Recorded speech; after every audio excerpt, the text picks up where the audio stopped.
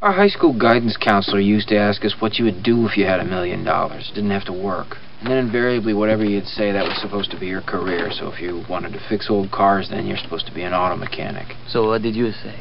I never had an answer. I guess that's why I'm working at Initech. No, you're working at Initech because that question is bull to begin with.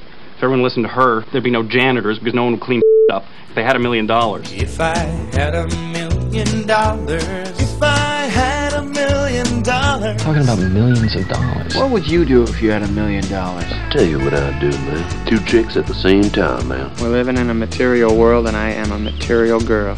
Or boy. Well, what about you now? What would you do? Besides 2 chicks at the same time? Oh, yeah. Nothing. Nothing, huh? I would relax. I would sit on my ass all day. I would do nothing. Well, you don't need $1 million to do nothing, man. Take a look at my cousin. He's broke, don't do If I had $1 million, if I had $1 million. Well, welcome back to Stocks and Jocks. I'm Tom Howell. Mr. Pappas on the board. How's that? With you. How's that? A Mr.? Is that a good one? SP futures up 35, NASDAQ futures up 109. We're down yesterday. We came back to almost even on the close. Now we're up today.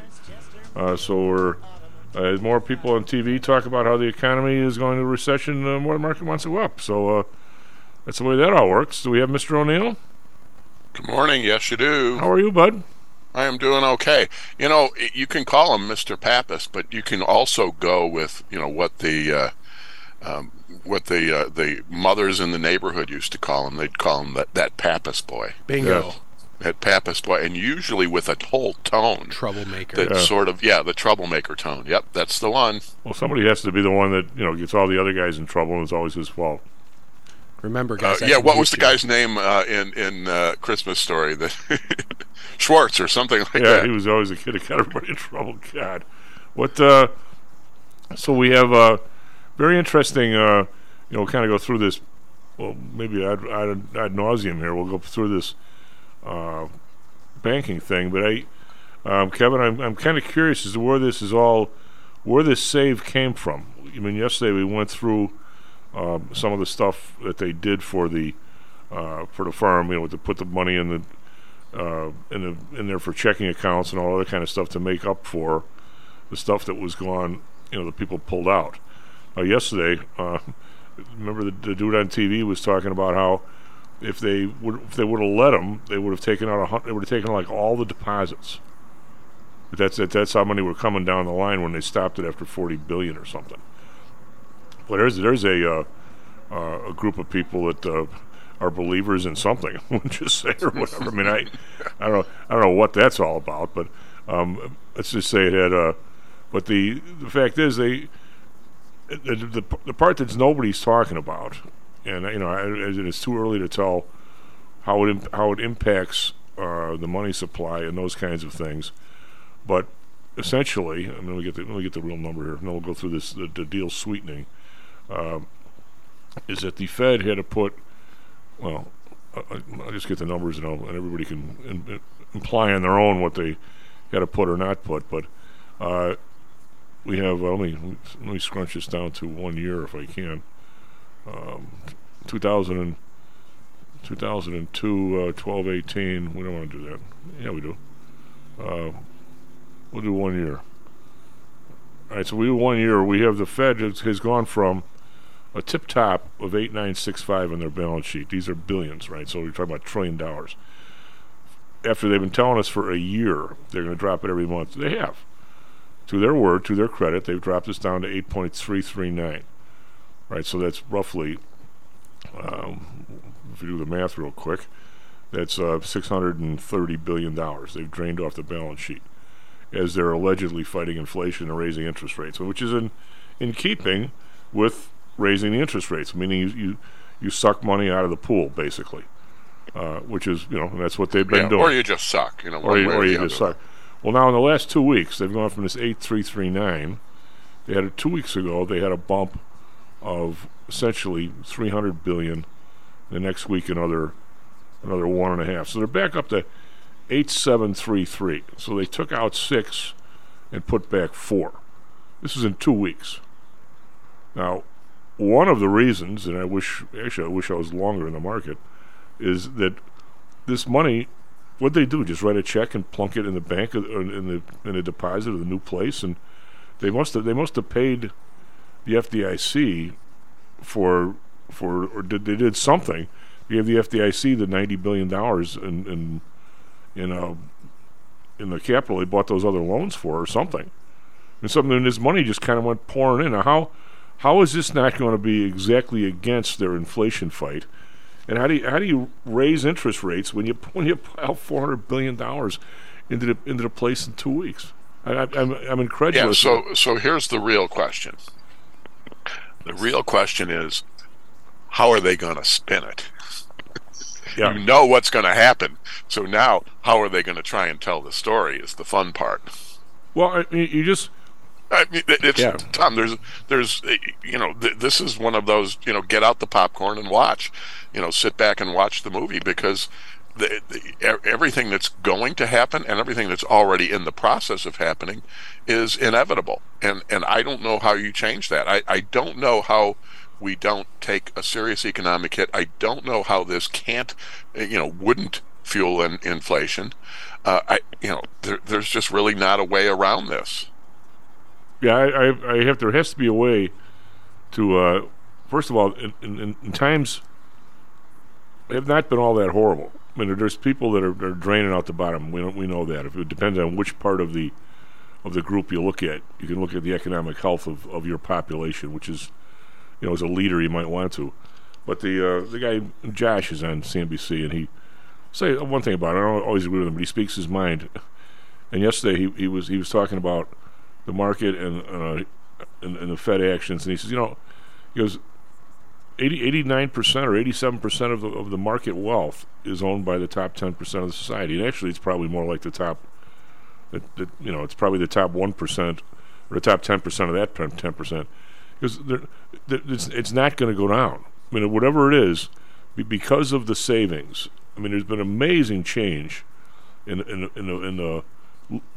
the economic leadership of the world. I mean, the last time the investments or the inflation was this high, your mom, my mom could go into the bank and inflation was 12% and they got 14% in the bank. So they were covered. They got money, plus they didn't lose anything on the declining dollar, which is really what inflation is, because they made up for that at the bank. This time, none of that happened. So the money got poured into the market, which has now become the opiate of really the people in society that mean something. The rest of us don't. Well, or people with money and funds. So so it's now, and that can reach down into a that reaches down beyond 1%. So right. Let's put it that way, and pretty far down. But you have all things considered, but it doesn't help the people who can't make ends meet in the first place.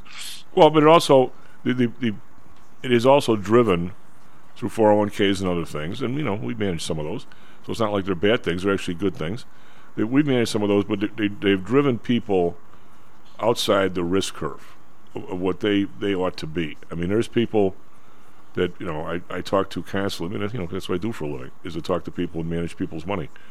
Kevin, I've talked to people that the last 3 weeks, I've probably talked to 5 wealthy individuals, not one percenters or anything like that, but people that have saved up money their whole life and have some 7-figure money. And Kevin, they're in their 80s. The thought of being able to just have risk-free money and stay with inflation is not even on the playing field. It's everyone is in every stock that they can find. I mean, they're way out on a risk curve that you would never have guessed people would have been 30 years ago, 40 years ago. I mean, the thought of my mother at age 70 having to take all her money out of the bank and throw it in some high-tech mutual fund just to stay even with inflation. Kevin, that wasn't even on the... I mean, again, that's what I do for a living, and I do for people, and I try and do protected stuff for people, and I do all kinds of stuff. I mean, I'm actually pretty good at what I do. Matter of fact, maybe real good at what I do. But I mean, the idea that I have to go find some way to monitor somebody's Apple or Nvidia trades when they're 80-some years old because it's the only way they can hang on inflation. Kevin, that's nuts.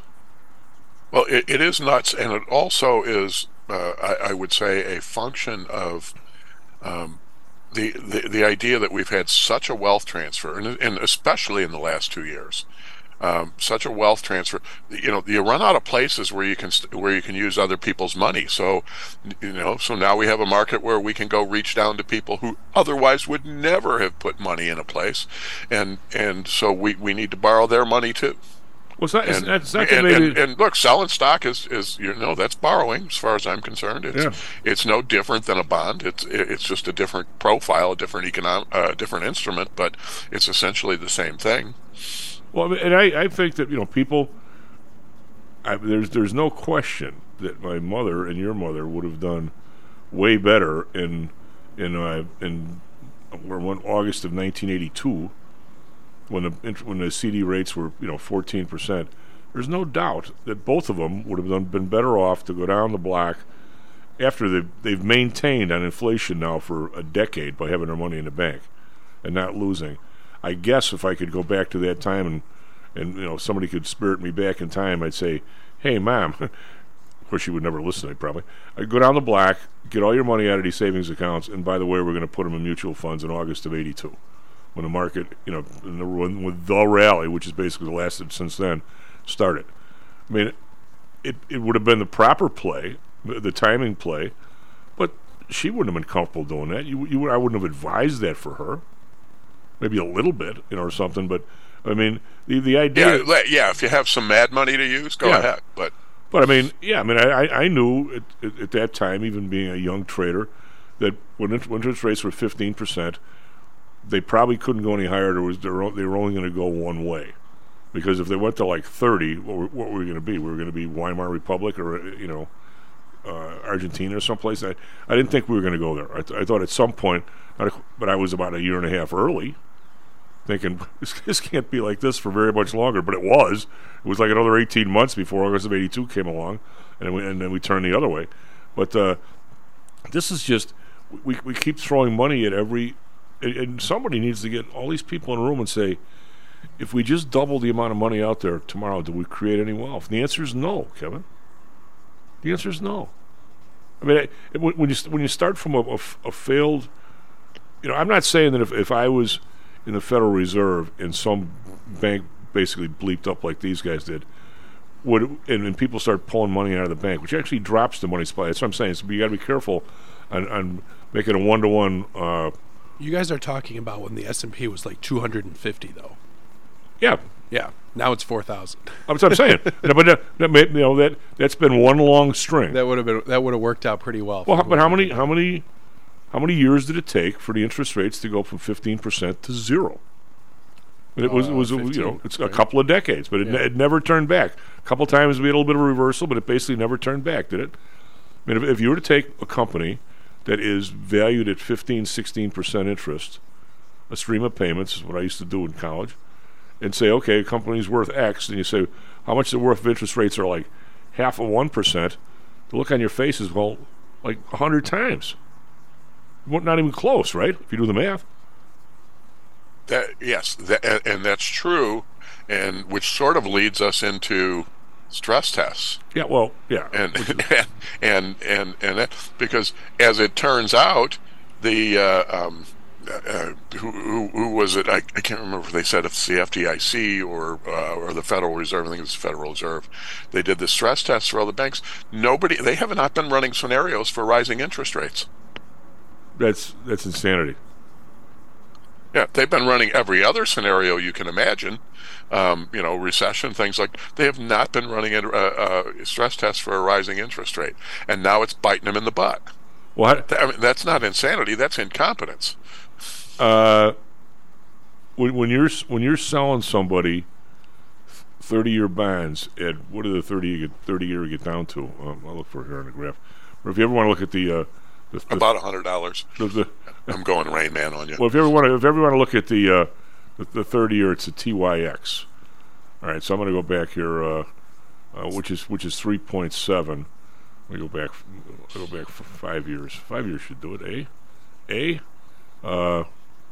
We bottomed out at in the 30-year at what the hell are we? 1.17 for the 30-year. Really?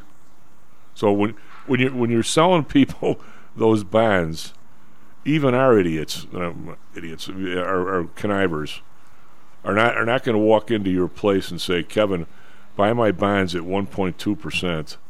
Oh, by the way, I'm going to give you a stress test for what happens if the interest rates go back to 5. How do you do both? Yeah, that would be bad salesmanship. That would be real bad. That would be real bad.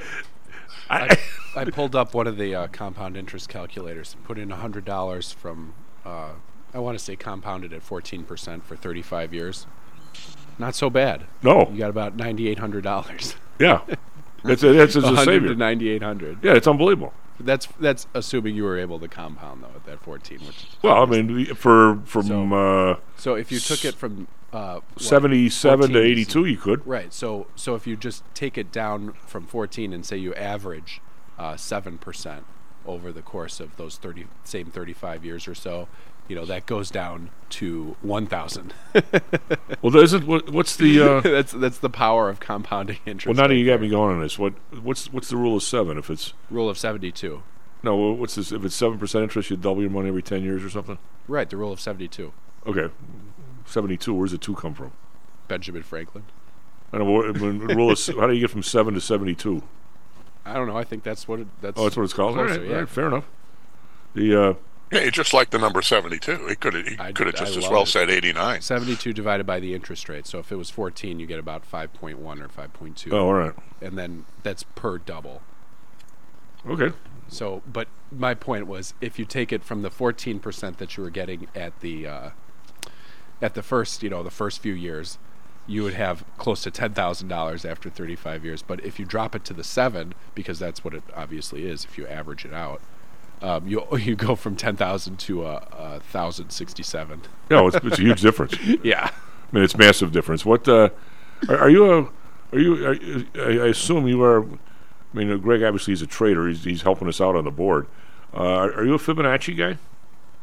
I have not researched Fibonacci stuff. I kind of like the idea of the mathematician, but as it applies to trading, I have no idea. One of the guys who's come on the remember Kevin Reardon, Kevin O'Neill? Sure, yeah. I mean, Kevin was a big Fibonacci guy. He was a chart dude, and what Fibonacci is, he's really into the what's this? It's like the 2/3 number, right? Kevin, like everything in nature that makes a move this way like comes fractals? back everything wants to come back. Like if you see a day where you're down 100 SPOO points, and the next day you come back 66. Cool. That's called a Fibonacci replacement. I never took the courses, but I learned a little bit from Kevin. Didn't learn enough to be dangerous, but that's the number you're always looking to come back. That's the key number. If you go through that, then it means it's a real bounce back. I'm still trying to work on.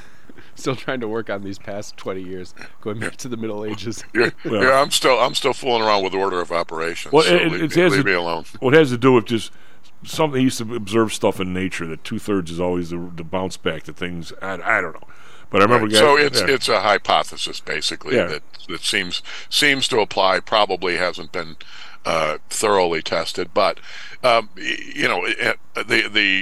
other part of this conversation is then how can we use Fibonacci as a name for a rock band or a racehorse or something like that? I bet he's been a racehorse a couple times. Maybe that would be a good one. Yeah, the name of a softball team, the Fibonacci's. Name of softball team, yeah. You'd have to be Italian, otherwise they'd wonder what the hell you had. How about Fibonacci and the put sellers? I like it. I like it. We're playing their new hit. But I think we've been dancing around, Kevin, for a long time, and obviously Hal was all over this yesterday that the Fed is the engine that's pulling the society apart economically. And the question is, I mean, as I've gotten, I'll say, more mature, I used to think that they would just go for a policy. When I say they, the Fed and economic policy from government, I used to think that they would go and try and fix whatever was wrong and whatever the side effects are. Collateral damage, as your buddy Rumsfeld used to say, just was collateral damage. It just was that. And now I'm absolutely convinced that is not the case. I'm absolutely convinced that there's policy behind everything they do, and everything they do, the thing that is calculated, the people that end up, basically the part goes over the fence last, as my grandmother used to say. I think it's all contrived. I think Volcker, if I could yank his ass out of the grave and ask him, he would tell me that he was influenced to put the savings and loans out of business on purpose, because banks wanted that business, and they didn't want any savings and loans. The savings and loans were trying to become. Remember, savings and loans were actually trying to get demand deposits, and they were making. Now accounts is basically they got. They were trying to become essentially banks. And every thrift wanted to have a commercial bank balance sheet. That was what they always talked about. Heck, I worked for one for. Well, there was a deal. Years. There was a deal of, for those people the savings and loan used to not be able to have demand deposits, which is essentially a checking account. So your even though your savings account, you could go in and get the money anytime you wanted to on a reality basis. In truth, it was not. They could put a 90-day hold, 60-day hold on it, Kevin, or something. Yeah, you could put a hold on it. The legacy is, of course, that savings and loans were the mortgage engine of the country. So, and because mortgages tended to be very long-term, 15 years, 30 years, whatever, the funding source for those needed to be longer-term deposits, less volatile, stuff that was less volatile, more predictable, so they could manage their gaps. Now they weren't giving out a lot of 30-year CDs, but they were doing a lot of 5-year CDs, 7-year CDs, as well as savings accounts that where you generally could go in with your passbook and you could withdraw money, but legally they had a right to hold that money for a certain period of time. I don't remember what it was. I thought it was 60 or 90 days. It might have been. I'm not arguing with you. I just don't know. So that was how they were built. That was how that whole industry was built.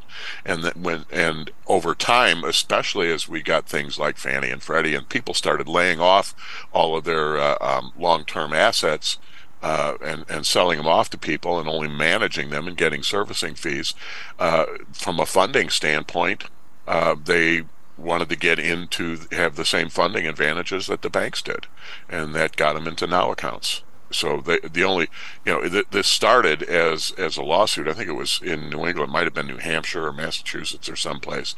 One SNL just decided we're going to offer something. We're going to call it a now account, which is a negotiable order of withdrawal, and so it's not really a checking account. And there was a lot of lawsuits and things like that. And finally, the regulators just relented and said, "Okay, you can have them." Well, they also, I believe, the assets it'd be 85% mortgages, right? There was a number, but yes, that was their purpose. That was their reason for being, was to make mortgages. But when the industry changed to the point where you weren't going to hold the mortgages anymore, then it sort of changed the game, and so the SNLs tried to change it. There were different charters, all of that. At some point, it really did not make any sense to call one a bank and one a savings and loan. Well, I had a mortgage. God, it was 1985-ish in Beverly, and I bought my house down there, and I got it from some savings and loan, and it switched 2 or 3 times, Kevin, but it always stuck. It always was with a savings and loan. I mean, they did the servicing, so they handled the payments, they handled the collections, and then every month there would be a settlement between them and whoever bought that batch of loans. No, I think the place I got the mortgage from immediately got taken over by another savings loan, who got taken over by another savings loan. There were all kinds of them around. I don't think my mortgage ever left the savings and loan community. It might not have, and there were certainly a lot of those playing that investor role. It was just, again, it was an evolving industry. Things were changing, and like everything else, it happens step by step. Most stuff doesn't happen all at once in one big bang. You might get that big bang at some point, which we did in the late 80s. Yeah. But it's gradually and then suddenly, like most things. Well, the funny part is there are people, and if you sat everybody down at a table and provided coffee and or alcohol, there's a simplicity to it that it's pretty hard to argue with. Okay, the idea is, okay, people in Evergreen Park, Oak Lawn have a savings and loan. People there put their money in there. By the way, almost all the money is going out to mortgages in Evergreen Park, Oak Lawn. where people know how to value the community, know how to value the houses. The appraisals are usually pretty good because they're dealing with it day by day. There's a certain simplicity to it where your money stays close. Basically, it is in your neighbor's house. It's almost like, the movie Bailey's Billy and Loan. But that the people in Chicago, the economists, were horrified of this. Oh my God! If this risk should be spread around.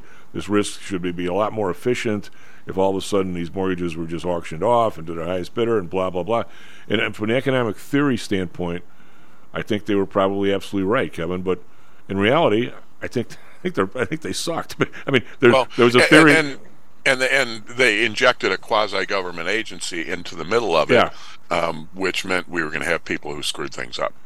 And also you have a situation where if you mess with your interest rates, I mean, it was 3% for the passbook and 6% for the mortgage for, 3 decades?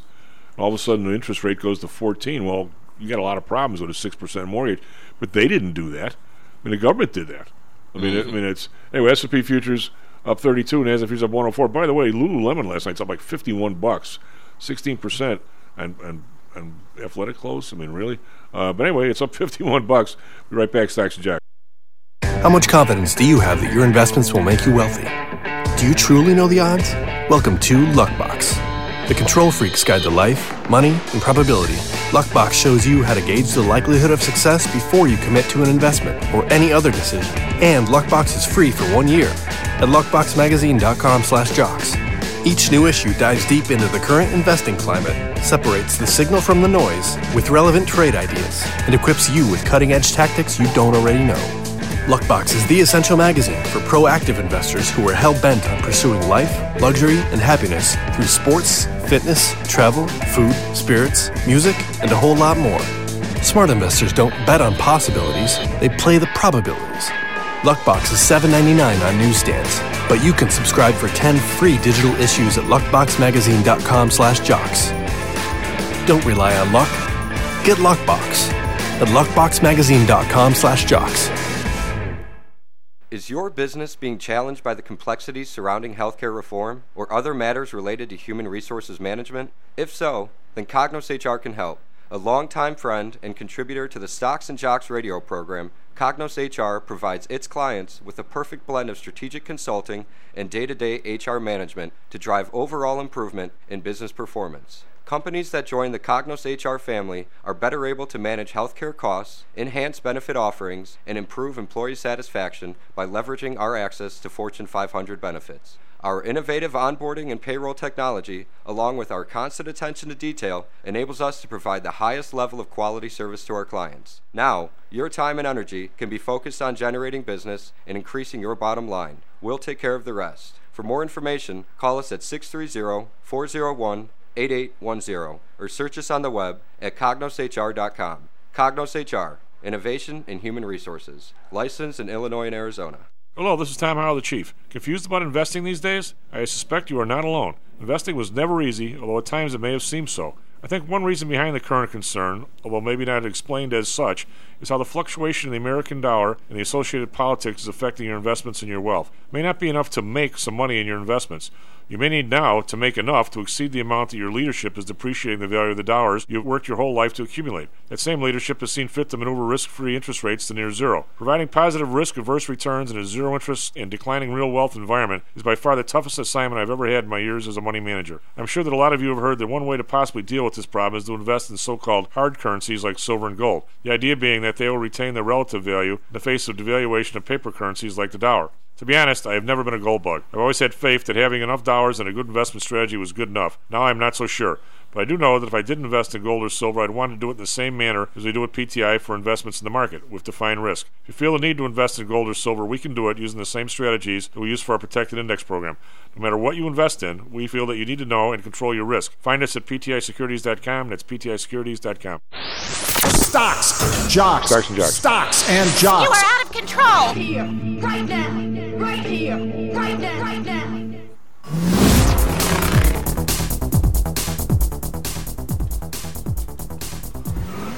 Hello and welcome back to Stocks and Jocks. I'm Tom Howell. Greg Pappas on the board. SP futures up 33, Nasdaq futures up 108. We have, let's see what's going on in the rest of it. I'm looking at the Lululemon earnings here, and I think I got them at 440 a share or something. So that's $16. So that's 20 sometimes earnings. I mean, it's kind of a lot. We'll see on that, but obviously, I guess what I'm not making any sort of a decision at all as to whether Lululemon is a buyer or sell here. But I guess what I'm trying to say, and we'll get Kevin's opinion after Traffic Brothers Sports, is that Lululemon maybe deserved a rally. The strength of the rally is influenced, in my opinion, by the $600 billion the Fed put in the system in the last 2 weeks. There's money floating. There's money looking for a home, and that's what happens. I mean, I'm not saying it's hard to put a number on it, but that is the number. So we have that stock is up a bunch. Other stock, Home Depot's up 118. We got Boeing up 235. There's nothing in the Dow showing red. Dow futures up 238 over in Europe. We have we also have rates down just a little bit. DAX up 127.8. FTSE up 56.8. CAC up 82, 1.1. So the CAC is leading the charge over there. Over in Asia, the Nikkei's up 365, 1.3%. Hang Seng up 407, back up over 20,000. These guys are seemingly like at least a percent and a half, like every day. This is 2%, one way or the other. I mean, I don't know what it would be like to trade that thing. Shanghai is actually down 5 points, 32.40, that's 0.1%. It's kind of a outlier there. Wouldn't worry too much about that one. Yesterday, Dow closed down 37, S&P down 6, NASDAQ down 52, but if we'd have stayed open another half hour, they'd have been up. We were creeping up on the close. Bonds, 10-year unchanged, 3.56. The Bund up 1, 2.29. Japan unchanged at 0.32. We've got oil, which has been rallying, is still rallying. These guys have gone from 67 to today we're 73.94. That's up 74 cents, another percent. So they're up damn near 8 or 9% in the last week and a half. It's a lot. Brent up 62 cents, 79.27. Natural gas down 3 cents, under $2. And those getting their gas bills, especially in North Shore here, I think are paying a lot more than that for that gas. Gold down 560, but still 1984, the big run up yesterday. Silver down 2 cents, 23.40. Copper up 3 cents, 4.41. We've got Bitcoin 996 back up over 28,000, 28,342. We have the U.S. dollar, which has been falling, is falling again today. It's down just a little bit, but still the euro is now 108.6, and the British pound is 123, almost 124, which is the highest we've seen it in really quite a while. A lot of stuff there. Greg, what do you have for us? Traffic, weather, sports. Good morning, Chief. Morning, everyone. 6:36, March 29th. 40 degrees here in Chicago, mostly cloudy with a high of 51. Some possible rain after 4:30 here. Phoenix weather is 52 with clear skies, about a 4 mile per hour breeze, high of 80 later today. Traffic, we got inbound Kennedy from about O'Hare to 290, the interchange, about 32 minutes right now. Inbound Kennedy from O'Hare to Montrose is 18 minutes. Outbound is fairly clear. Inbound Edens from Dempster to I-290 is 26 minutes. Inbound Edens from Dempster to Montrose about 12 minutes. Dan Ryan, inbound Dan Ryan from 95th to I-290 16 minutes. And then the Stevenson, we've got inbound Stevenson from 355 to the Dan Ryan, about 26 minutes. And the outbound Stevenson from the Dan Ryan to I-355, about 29 minutes. Sports. NBA, both the Suns and the Bulls were off. NHL, the Blackhawks lost at home to the Stars 1-4. MLB, the White Sox lost to the Cubs. That was in Mesa. They lost 5-8, and the Diamondbacks beat the Guardians 3-1. We've got opening day coming up, and that's it. Back to you, Chief. I'm reading this headline here today. This is not a good one. Saudi Arabia takes step to join China-led security bloc as ties with Beijing strengthen. Aren't we still floating these guys, Kevin? When they buy our T-bills, we don't even acknowledge that they bought them, or they're on a separate balance sheet. And so they have all kinds of advantages here. What are we doing? Do we have any idea what we're doing? No. Don't you remember we were going to restore our position in the world a couple of years ago, and it seems to be eroding. Yeah. Who is out there? It doesn't matter whether it's going to go anywhere. Who is out there even making peace proposals with the Russian-Ukraine conflict? Well, not even coming from the Chinese. Yeah. We. It doesn't mean it's a good one, and it doesn't mean it's going to happen. But what it does mean is somebody is taking some initiative there, and we look like idiots because we're not. I know. I don't quite get the amazing amount of infighting we got going on here is really, and the fact I think that we constantly have to service a few people, and I think we've let. It's exactly like. I need to buy the book again. Fun fact, guys. Japan has more U.S. debt than China. Oh yeah, China's dropped way down. Yeah, they used to be number one. Now they're not. Now Japan has 20%. So you're saying demand for U.S. debt has eroded? Saudi's still got a bunch. I think the risk, or not the risk. The leaders right now are probably Japan, China, and then maybe UK. Yeah.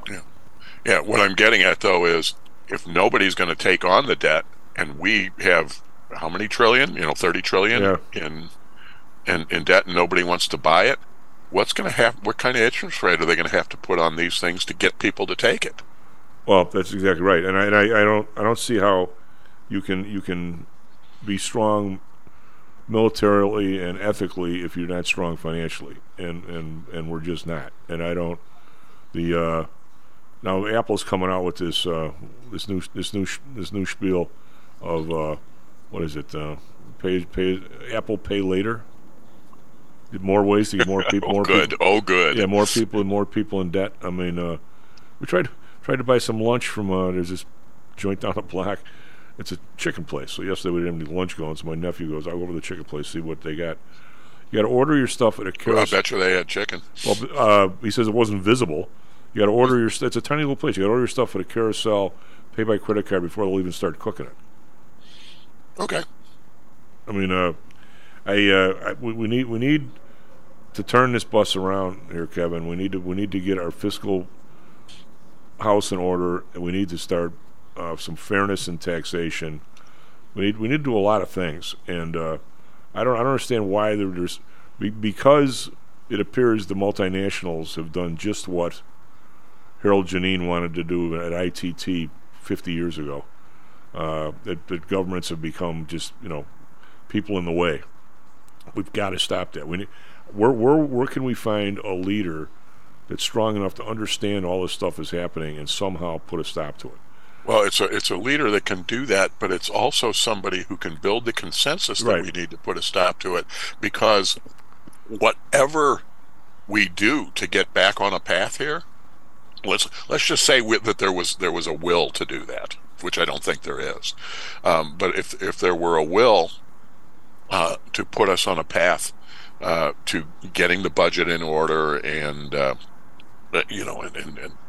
basically working our way through the deficit, it's going to have to outlast several presidents' administrations. Right. So we can't just keep lurching back and forth. And I don't know how do you do that unless you get enough people in Congress to agree and you put together some rock solid legislation that is going to be darn near impossible to override in the next Congress. You do that, but how many times have we lamented? I was sitting and talking to a couple of colleagues yesterday, and we were lamenting the lack of economic understanding of the general population. So without that understanding, how do you get the popular support that's going to force politicians to do it just so that they can keep their jobs? You're not. I mean, well, how did we manage? We've pretty much done everything wrong over the decades to make sure that we are in the spot that we are now. Or everything right to ensure that we're in the spot, depending on what you believe. Well, how did we manage to, after World War II, we had Truman, and we have a lot of music coming from someplace. You need a hero, guys. Oh, God. That's probably what we do. All right. But how do we... Bad music. Nicely done. But how do we manage to go from Truman to Eisenhower to Kennedy and still really up to Reagan with the same sort of policy toward Russia and the Cold War? I mean, that actually ended up working, I think. I mean, the idea that we never actually was a nuclear war or never was a conventional war, and somehow getting closer than we ever knew once. Yeah, but I'm saying the fact is that It didn't happen. So the policy, but I mean, you didn't get the minute Truman was out, Eisenhower came in. I'm doing it totally different. And then as soon as Kennedy comes in, this Eisenhower's an idiot. I'm doing it totally different. And somehow or another, the country had some sort of consensus that even though this wasn't the best of worlds, having this standoff, it was better than a war, and we just had to maintain it, and had to, and keep trying to edge around this, do some trade, do some stuff, trying to improve it gradually. There was a consensus on that, Kevin, like you're saying, through what, 5 presidents? I mean, Yep. I mean, the guy didn't campaign. I mean, Kennedy didn't campaign against Nixon, saying, I'm turning this whole bus around. I feel like fighting these guys or something. I mean, you didn't do that. I mean, that wasn't even part of the campaign, was it? The Nixon-Kennedy thing? I mean, I don't think it was. I mean... No, actually, the accusations at the time were that Kennedy would be too soft on the communists. That's what I remember reading. I was that's always been about 5 years old at the time, but that's how I remember. But that was accusation. I think that was just politicking. Yeah, but I mean, but also, Kennedy was sensitive to that, and overcoming that perception became part of his decision-making process. Well, that's true. But the weird part is actually Kennedy and Nixon were good friends. Which would never happen today. I mean, some of the stuff that people are sending me, I love it when the listeners send me. They actually, when they both were like freshman senators, there was a debate in Ohio where you were supposed to send one of your up-and-coming senators, both parties. So the Democrats sent Kennedy and the Republicans sent Nixon. So they came to Ohio and they were in this, went to some town and debated each other, and both evidently did very well in the debate. They shared a sleeper in a train on the way back to Washington. They were that good of buddies. Kennedy said if he wasn't running against him, he would have voted for Nixon. There was no animosity there, nothing like now. When they were from different parties, there was a different, there was a campaign, different directions they both thought we might want to go, but there was no personal animosity there, and it showed. And just to add to that, I don't know. We could probably trace it back to when it started, but doesn't there get to be a point where the blame is not the important part anymore? You would think. You would think. So blame, and look, we see that all the time. Buttigieg got a lot of criticism for response to the chemical spill in Ohio, and you can argue whether they should have done anything. We know that the railroad was the one ultimately responsible for it, but the two things that happened that to me show extremely poor leadership is the first instinct was to blame the Trump administration and rollback of regulations, and the second and there was no instinct to just show up to get there, because it's kind of the throw up your hands and say, well, what am I supposed to do? You know what? Yeah, show up. It's sort of, heck, I'll give you just a different stuff. I'm not, when I was an IT director, I was not my technical skills are kind of stuck in the 1980s. I've been in management since the 1980s. So, I was not going to be able to sit there and help the network guys, diagnose and fix network issues or anything like that. But if they were going to be there, I was going to be there. If there was a contribution I could make, it was probably buying them food. That's it. And that's the thing that Buttigieg didn't understand. I don't think Biden really understands it. It is the one thing that Trump did. He showed up at that site and bought people cheeseburgers. Well, you know what? That's a good instinct of for what to do, because sometimes that's all you have to do. We don't have effective leaders, and so how are you going to drive any kind of problem solving when really politics has turned into a food fight instead of a leadership test? Well, there's two. And I'm not telling you Trump's a great leader, because he's not. He is clearly not. What I am saying though is that that in that instance he showed a good instinct for what to do that you don't see very often anymore. Well, I think that we have a real, I don't know, some combination, Kevin, of everybody's an expert. Everybody has somehow a forum now with Twitter and other stuff. Well, the way Elon Musk is messing with Twitter, that might not be around very long. But the Karens of the world, male and female, there's two different ways of looking at stuff. I mean, you look at, okay, the train derailment is a good example. Well, first of all, and 80 some percentage of the people, I'm not going to say just the Elizabeth Warren crowd, maybe the Buttigieg crowd, there's this constant reaction. If we were just watching these guys closer, if we, the government, just had, every time somebody screws a bolt into a bridge, we need a guy there watching him, and making sure that he does it right. Well, you know what, Kevin? You can't build stuff that way. You can't, and I think the instinct is actually, let's make a law. Yeah, or even worse, requires them to do it right. Yeah, let's make a law. And then we won't watch them. The fact is, trains derail all the time. Now, the question is, on a main line, how the hell, if you have a system where, like Carl talked about, by the way, it was a sloppy way of doing it, but what the cabooseman used to do, the cabooseman's real job, well, he used to bring cars onto the end of the train, that was part of it, but he basically was supposed to watch the other train that goes by on the other track, when you have two tracks, and make sure there were no hot boxes, which means wheel and axle pieces that are overheating, which if they overheat can cause a derailment, which is what happened here. So now all of a sudden this thing is derailing. The idea that some firm, Norfolk and Southern or United Airlines, a crash is a good thing. No, it's not. It's horrible for business. If there was no government at all, nobody would want their trains to derail. Nobody would want their plane to fall out of the sky because nobody's going to fly them. I mean, there's a certain balance. You don't want, if there was an up and coming airline that went out and bought a bunch of old planes and now started charging half as much as United, there needs to be some sort of a base of maintenance that everybody has to adhere to, because that shouldn't become part of the competitive thing. But now the question is, what happened in Norfolk and Southern where this thing was 80 degrees, then it was 120 degrees, then it got to 220, and they kept going? Did the engineers say, what's the difference? I got a date tonight, let's go. Or did it go up the chain, or was there no communication?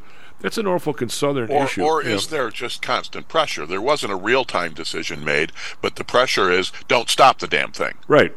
Well, and so there's a fear of making the right decision, because you could get in trouble if we really, because somebody's going to say, why did you stop? Well, I stopped because I didn't, I want to take care of this situation. I didn't want to derail. Well, did you derail? No. Well, then why'd you stop? You know, and you start beating people up for that.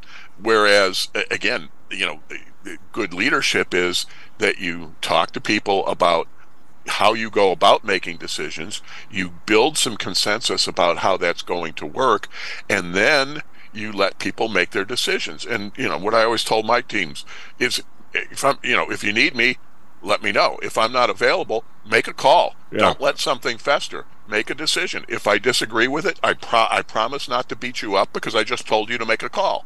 I'm not going to do that. If I disagree, we may discuss it, but it's not going to be a performance issue of any kind. That's how you do it.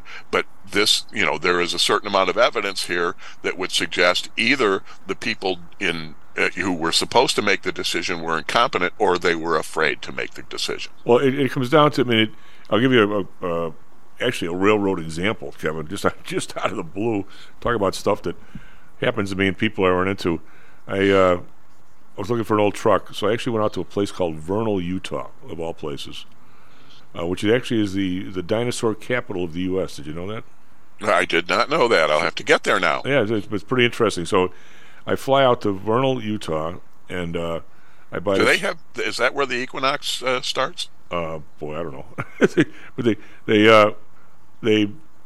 so I buy this old Dodge Ram Charger, right? So I'm driving home. So I stop and ski for a couple of days with my lawyer buddy out in Steamboat, and I realized even at that age, my window between warmed up and worn out was pretty narrow. Just saying. Anyway, so I'm driving back, and I get to Ogallala, Nebraska, and I pull into this place, and I'm sitting at the bar, having a sandwich, and of course the lady, she was digging me. She goes, she said, we're not serving food, and I go, really? It's 9:00, and I've just driven like God knows how many miles. She goes, that's okay. I'll go to the back room. She makes me this really nice ham sandwich. Doesn't even charge me, right? So anyway, this guy's sitting next to me playing one of these machines. And I'm looking at the dude, and I'm thinking, boy, this guy is built. Is that what the kids are calling it today, huh? Well, he's got one of those. They actually paid out. One of those bar machines that pays out. Some states have. For a whoosh right over. I'm sorry, Tom, you missed it. Oh, I didn't miss it. But so the guy, he's built like whatever. So I go, hey, what do you do for a living? Well, I'm on a track gang for Union Pacific, which goes right through all of Ogallala. And I had noticed, Kevin, that I was driving along. These headlights I would see I thought they were on the road. They're actually on the train tracks right next to I-80. There was a train seemingly like, whatever, pretty evenly spaced. So I start talking to this guy. And now, he started out as a track guy, and now, of course, he was a supervisor, and he was in charge of 75 miles of track. Now, it was their job to make sure that track was 100% fine for the trains. He goes, we're averaging a train every 15 minutes, which I would have guessed sort of that, but just by watching them go by. And he goes, every train goes exactly 55 miles an hour because you don't want to gain on the one ahead of you or to lose the one behind you. He says, at a point now where if you have a siding along the tracks, we have so many trains. This is when they had all the unit trains for coal, and they're pulling oil out of whatever. And he goes, we can't even stop a train so you can put your car on there because it can't get started up again before the one behind it runs into it. They're that close. So obviously, Kevin, there's this massive push to not stop a train. Okay, because there's another one right behind it. He said, it wasn't like he was anticipating. He's explaining it to me, because we did have a derailment, and one nobody knew about in the middle of nowhere. He said it took us 24 hours. There's people called re-railers. They come out with this heavy equipment and re-rail the stuff if they can. If not, they haul the car away some other way and fix the track, and off you go. But you can just tell that if you can. You want to keep the train rolling, at least to a siding, to a safe spot, so that you don't impact the people behind him. But also, if you screw up and you do derail, the consequences, even if there's not hazardous stuff and everything, the consequences for the railroad, where you now have, what's 15 minutes times 2 days, how many trains are backed up? For God's sake, what does that look like? And what does that do to your delivery? So there's massive consequences on both sides. And you would think when people sort of explain this, it's not that simple. But obviously you do not want a derailment, okay? But what the smart thing would have been, hey, slow that train down to 10 miles an hour or 20 miles an hour, and when you go by the next thing, if it's still heating up, we got to stop it, or something along those lines. Would have probably been the correct call. Correct? I mean, I would think. Well, yeah, and the thing is, who can stop? This is the old.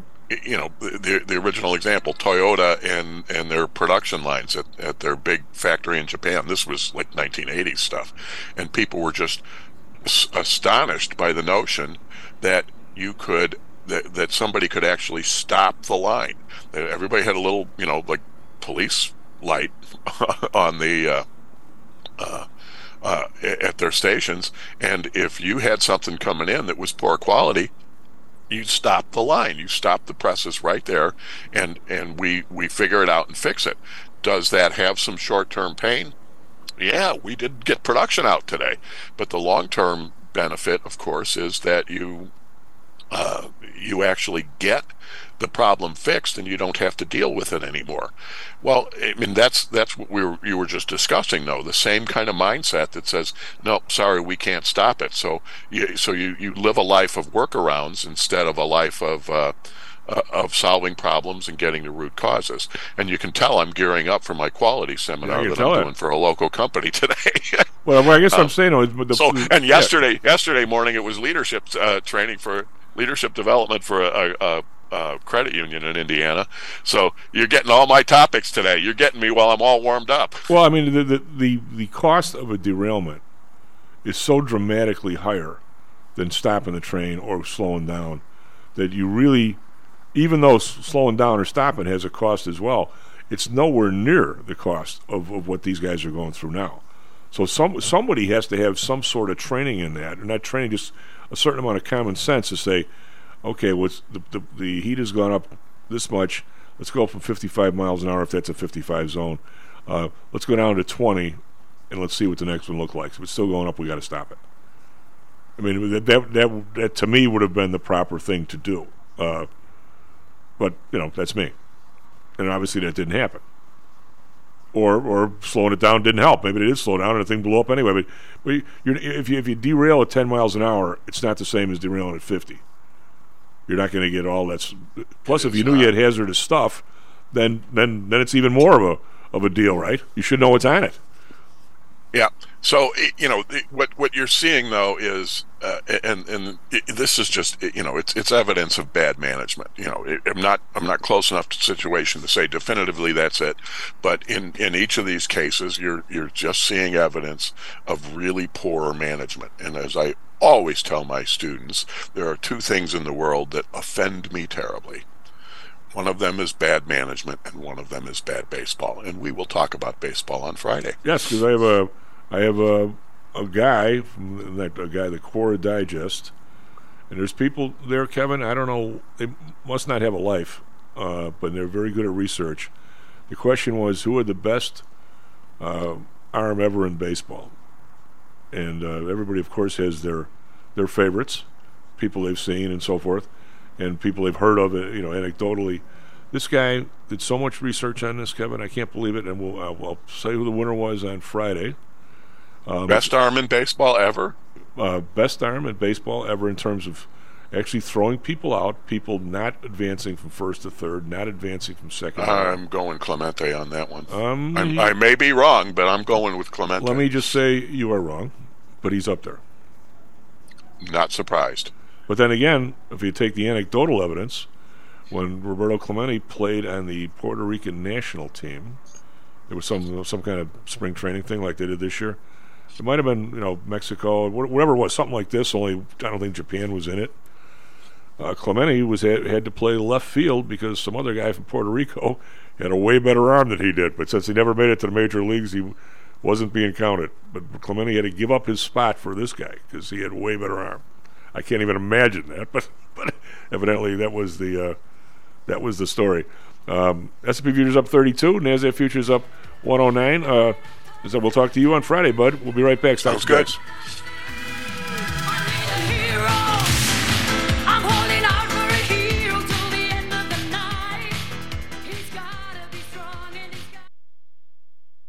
Are you one of the millions of people who suffer with pain? Do you wake up in the morning with stiffness in the lower back or neck? Why are you using medication to cover up the symptoms without treating the actual cause? Painkillers, muscle relaxants, and anti-inflammatories are not the answer. At ChiroMed, physicians are trained to detect the cause of your symptoms and to correct the underlying problem. If you're ready to listen to common sense and do what it takes to make changes in your body that can affect your health for the rest of your life, give ChiroMed a call and set up a complimentary consultation. They are located in Orland Park and can be reached at 708-403-2727. 20,000 patients over 22 years have been treated at ChiroMed, and over 90% of them have had positive results without medication or expensive surgery. Isn't it time you did something good for your body too?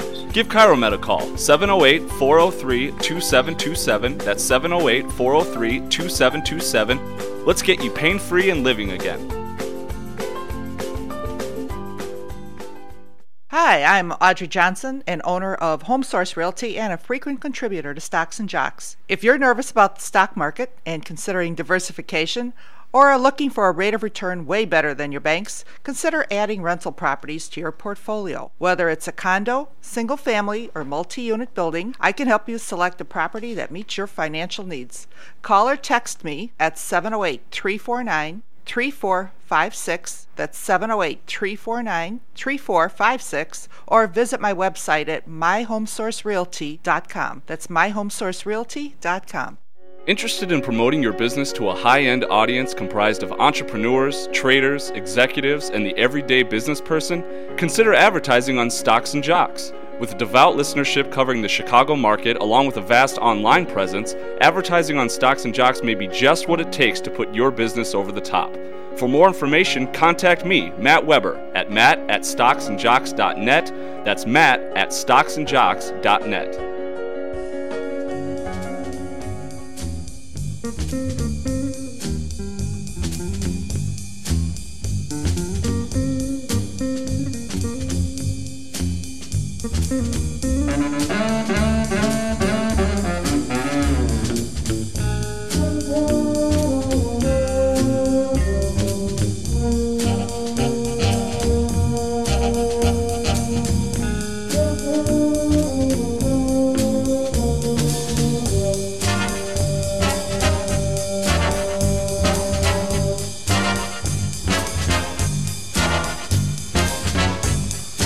Welcome back to Stocks and Jacks. Time out.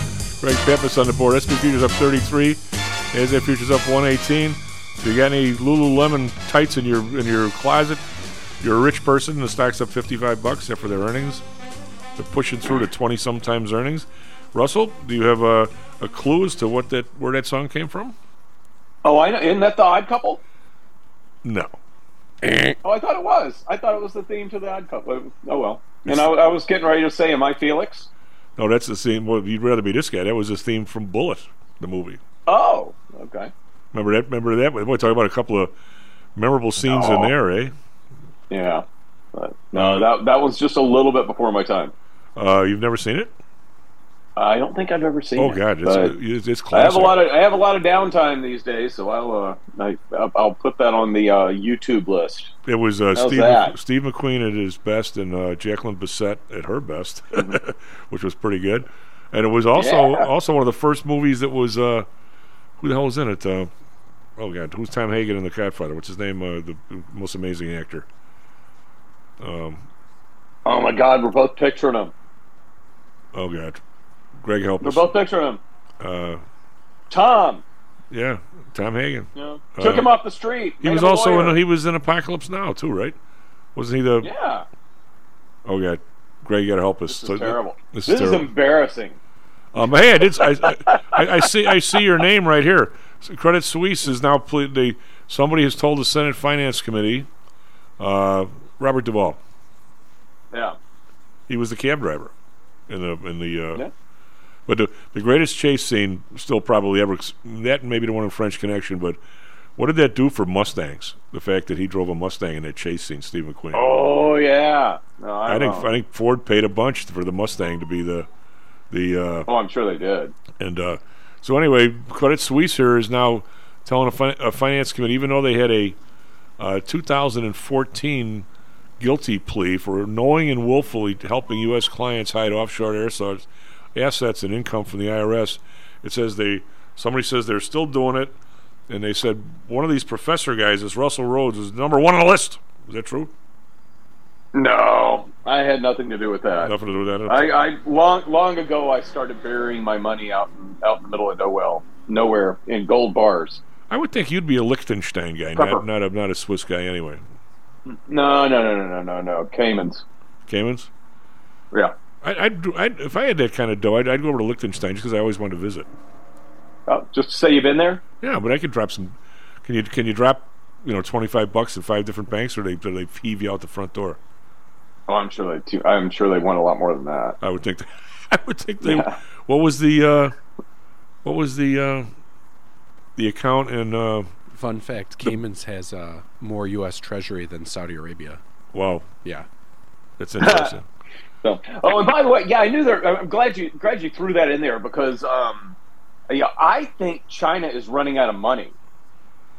They lent money all over the world for Belt and Road Initiative stuff, and the reason I bring that up is you guys mentioned that Japan has more U.S. debt than China does.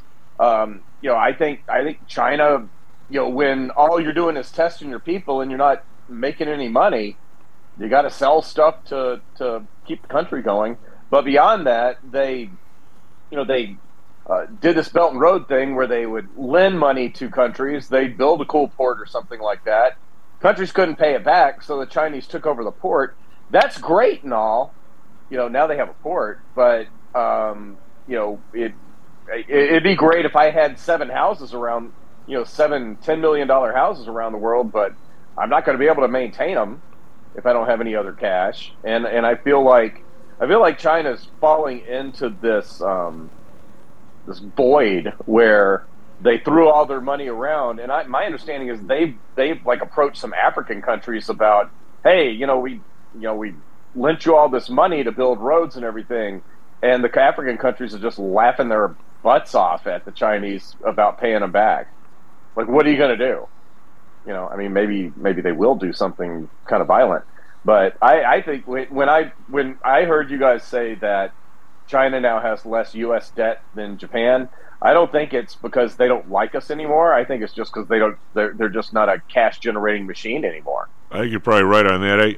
Why is it Well, we could go into And this if for. they want And I dollars, got they have to another, sell and I got another theory on the price of gold that's geopolitics too. I think Russia, to fund some of their war effort, was having to sell gold, but now they're probably working out deals where they're not necessarily, probably with Iran as well, but with Iran and China to send them oil in exchange for weapons. So now that you don't have Russia selling gold to raise cash to fund their war effort, all of a sudden we're starting to see gold act like it should in an inflationary environment. Well, I don't think there's any question that there's been a sneaky, in my opinion, there's been a sneaky liquidator for a few years now, and some people thought it was India. You're saying it probably was Russia. Hey, I don't think it's India because India's one of the cool things about India. And I've always wished they would, choose a side, but they don't choose a side. And where they are geographically, they can kind of, be nice to Russia and be nice to us. So I don't think I think India's been doing fine. I feel like I've always felt like it was countries that maybe were not doing particularly well during the 2020 thing, during the COVID thing. Well, back to the China thing. It's kind of interesting, Russell. We talk even with the people that I have on the show who dig out more information than God I never even know was available. Still, we're really on the cusp of trying to get real information. Even Dan Janitas has got his nose right in this fixed income world and knows a real lot. Even he will say he doesn't really know. He knows how many people invested in dollar-denominated Chinese debt over the last decade. Even he has trouble figuring out. He knows that a lot of it is non-performing. He can't get a number on it. He can't find it. Doesn't know who's in trouble because of it. I mean, a lot of this stuff is really kept under wraps somehow, and I don't know how that is. I mean, we're talking about a country with essentially billions of people that owes everybody, like you say, shuts the damn place down for 2.5 years. They can't be making these payments, or if they are, they're really stretched, and nobody seems to have a grip on it. What the problem is, who the Fed's covering for? Why they needed $400 billion in the last 2 weeks? Can't be one bank. Something's going on. I mean, some people seem to know what it is. Other people, and the ancillary benefit to the stock market is, of course, with money coming into the system, and the stock market goes up. Yeah. Somehow. Let's put it this way: there's shit happening.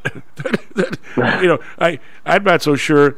Does anybody have a finger on it? I don't know if Janet Yellen does, but I mean, it seems to me that there's a lot of stuff circulating that we don't know about.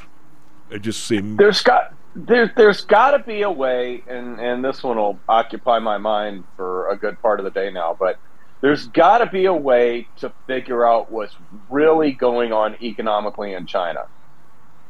And the way that I used to do it, and you can't really do this anymore, was KFC and Pizza Hut were huge over there, and they were under the same umbrella as KFC, Pizza Hut, and Taco Bell under the Yum brands here, and you could look at their earnings reports and you could see you could see what the same store growth or the same store contraction was in China.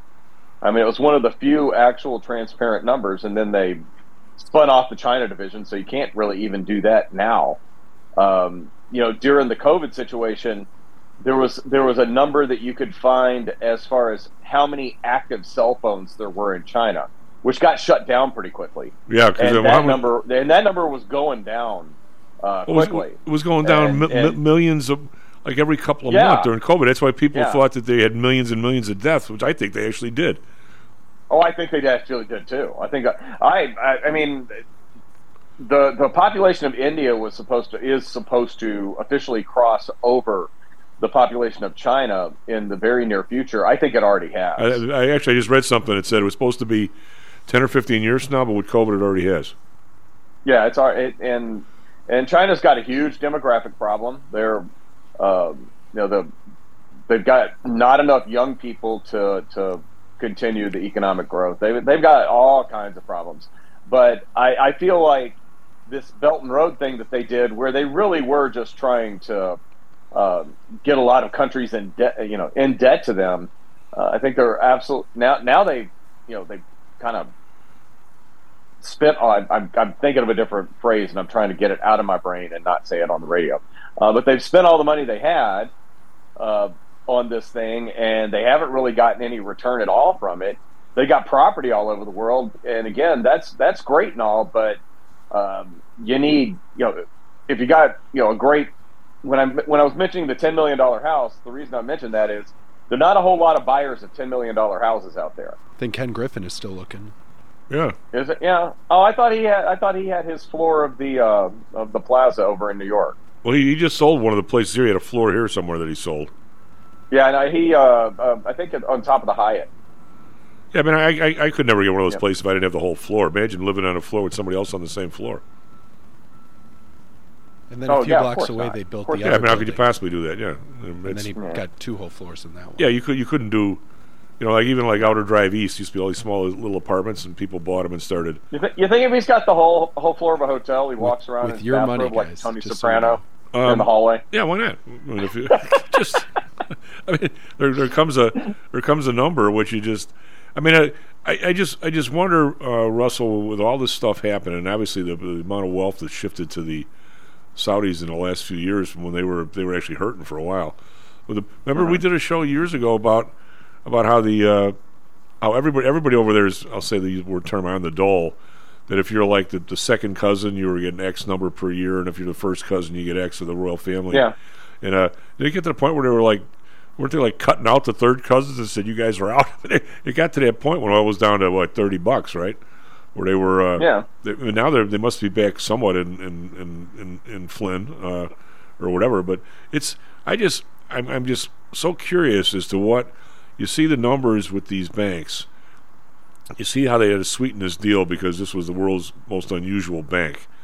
You see the guy testifying yesterday about how if they didn't, the $40 billion that went out of the banks, the deposits in the first 2 hours, that if they didn't put a stop to it, there was another $100 billion behind it in line to be taken out. Those were the requests that were in. The guy was testifying in front of Congress. I mean, that's unbelievable. No, that's the thing with that was it's kind of a closed neighborhood that everybody probably had a lot more insight to the trouble than in the neighborhood than outside the neighborhood. And I'm not overly shocked that if one guy's trying to pull his billions out, everybody else got in line as quickly as possible to do so. Did you? That's a nasty bank run, isn't it? Yeah. Were you up to listen to the first 10 or 15 minutes of the show when Kevin was on? Not the no. I sorry, no. Well, you probably I did the last half hour. But you probably have read this, that one of the things in the bank stress tests is they didn't stress test for interest rates going up, just going down. So why would you do that? Well, as I mentioned to Kevin, oh my God. Well, I'm teaching bonds right now in my undergraduate class, and just the only thing that I really pray that they all go away with is higher interest rates push bond prices down. Well, as I mentioned to Kevin, almost tongue in cheek, but well, you know what, Russell, it's got to be pretty close to the truth. How can you be the same person selling bonds to people at 1.2%, which is where the 30-year got down to? How can you be the same person selling a bond to somebody, then give them a stress test the next day, saying if it goes up to 5, you're broke, you can't buy it? How could the same person do both things? I guess that's part of it. How could you sell somebody $1 billion worth of bonds and say, hey, you idiot, you just bought our stuff. According to our stress test, if it goes up, you're broke, so we're pulling your license. How do you do that? Goodness gracious, who knows? I mean, so is there a place you can find out what the stress test parameters were each time around? I think if you, well, that's a car. I know somebody who I know the guy that used to head up the stress test process. He's with a bank now. Maybe I'll ask him. I think for the big banks, I'm going to go out on a limb here. I'm going to say for the big banks, it's all available. But I think the stress test was like, the report from the bank is like thousands and thousands of pages. The Fed does that. They release it every year. Yeah, they release them. Yeah, But they do release what they're looking at. I'm kind of curious where I'm going with this. Is I'm kind of curious what the stress test parameters look like relative to, some of the things that we've dealt with in the past couple of years. What you and I might, but with the COVID thing and with higher interest, that's what I'm curious if they've even come close to predicting some of the things that have happened. That's what I mean. I'm gonna say just out of the air what Greg stress tests. Yeah, what Greg's talking about. I think you can get the report. I don't know that you can get the questions names. and why. I mean, maybe you can. But let's put it this way, Russell. It would not be the same test that you and I came up with, because you know what the Fed, and this is a shot on a bow here, you don't have to agree with me. I think they are constantly fighting the last crisis. No, that's kind of where I was going with. That's really what I was going where I was kind of leading up to with respect to what the parameters are for each of the stress tests. Now they're split into 4 categories. It looks like the first category is the government SIBs, which are the important ones, and then it goes all the way down to category 4, which is citizens is one of the category 4. How about that? Really? Citizens Financial Group is a category 4. Yeah. Oh, so you're talking about the different ones, but I'm looking at 2022. Okay, but you're talking about who gets stress tested. It looks like, I don't know, about 50 of them here. But we don't know the list of 50 questions they're supposed to answer. There's a methodology section. All right, I mean, it's probably there someplace if you want to dig through there. That's when the academics get all excited. What Russell? What is the connection? I mean, a lot of times when things seem economically awry, which I'll say things sort of are right now, academia usually comes up with almost, I won't say usual, sometimes has come up with somewhat of a united front to change policy. I mean, they did in the early 70s essentially when the CBOE was created, right? Said there's not going to be another New York Stock Exchange. It's going to be competitive. It's not going to be specialist. It's going to be that stuff. In the same era, they deregulated rail, deregulated airlines. There was an economic marriage in thought between a lot of your big economic schools, not just the big ones, but people writing stuff and people in Congress kind of getting on board. And there was somewhat of a mental, I'll say, marriage, or at least where those two things came together. Is that even possible with this kind of a Congress now, where if one guy says, it's daylight out, the other guys got to immediately say it's nighttime? I mean, I don't see any of that happening. Do you? No. I get your guys. It's going to take. This just is awful, but it's going to take a 9/11 type thing to get everybody kind of on the same page again. And I'm not saying like giant loss of life, but just some sort of tragic event that everybody can circle around. Like I have to.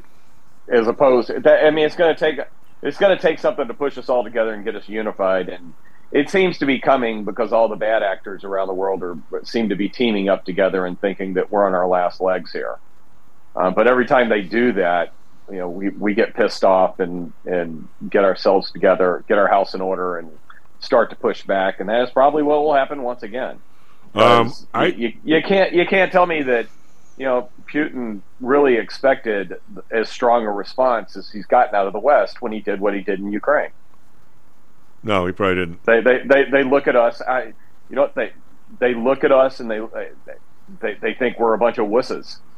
We're all worried about a lot of woke type stuff, which I think there is a place for. I do think that there's no reason that people should be ugly toward other people just because of the lifestyle they choose and things like that. But on the other side of it, I don't think we should be bending over backwards for a lot of the things that we are right now. And I think it makes us a laughing stock at other parts of the world. Well, finding a middle ground is always difficult. It is. I think that Putin's... It's even worse when both sides are even farther apart. Well, when you do the... what Putin has done there, and this is just an opinion from my own, I think his intention was it was going to take him 6 to 8 weeks, and by the time he was done, even if people were outraged, it was done. You know, it's the old, but I'm better to ask for forgiveness than permission, right? But the fact that but now that he managed to get all stalled up, and all the pictures came out of all these people getting killed and all the other kind of stuff, now everybody is totally outraged, and he's got something on his hands that he probably never expected. Mm-hmm. But but he's still there. He still sort of started it. It just, there's a paper somewhere in the office. I have it in my files. Even though it's more cleaned up than the last time you saw it, Russell. I was going to say, you have files? I thought you had stacks. Well, you know what? Now that I have made them into files, I can't find anything. When they were in stacks, I knew right where they were. No, I know. Anyway, there was an article, a white paper by one of them. Tricky Dick Nixon had 2 daughters. One married David Eisenhower, right, and the other married some other dude. He was he's a highbrow, but he's in some kind of think tank. If I name the name, you probably know what I was talking about, because Russell knows some of these guys. And his article or his paper was on why all of a sudden can't we stop the bickering and agree on something. And he says that won't happen until you hit bottom, and we haven't hit bottom yet. Yeah. The problem is, when you hit bottom, it's usually so bad that it's not always for sure you're going to come off the bottom, right? I mean, if you're not going to wake up until somebody knocks you on your ass, he might hit you so hard that you can't get up. That's a problem.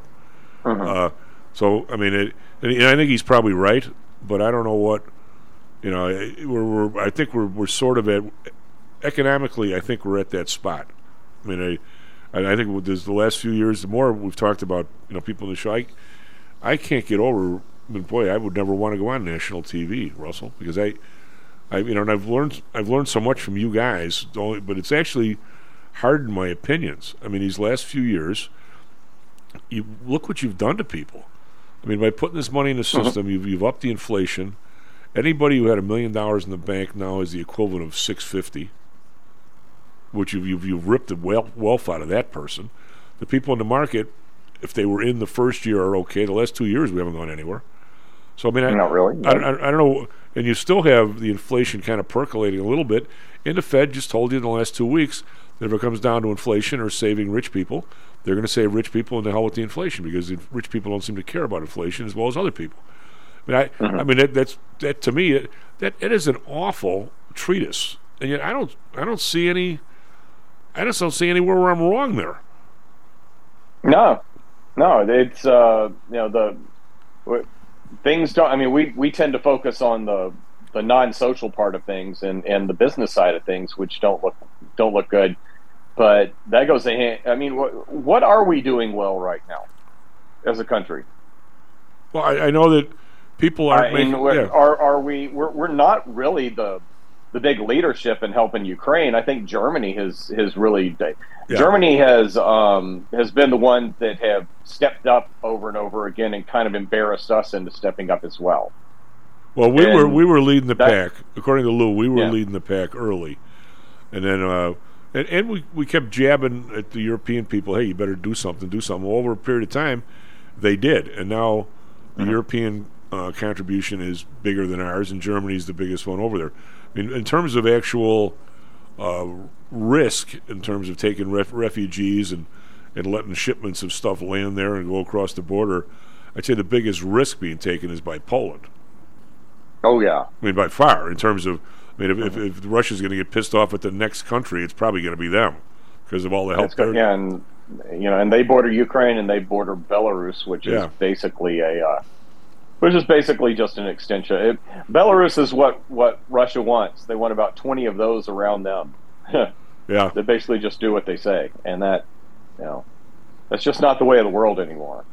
No, I mean, and when Russia, I'll use the term, gave these places up, I didn't exactly give them up, but I mean, I don't really recall the actual. I mean, I know they ran out of money, with their defense budget, and the places all fell apart. But some have become more independent than others, right? I mean, Belarus is a little less independent, but I couldn't begin to give you a litany. Lou probably could of the, Turkmenistan and all the rest of those places. I have no idea where they lean. Do you? I mean, you need to be somebody in. I mean, I'll have to ask Lou tomorrow, but he probably can rattle it off. But I was watching. This is the exciting stuff I do when I'm down here in Indiana by myself. But I watched a whole thing about the demographics of Russia and how diverse it is, and how, you know, the people, and you know, just because of the size, the absolute size of it, the people in the South, they're much more like, you know, some of the Arab countries. People in the West are a lot more like Asian countries.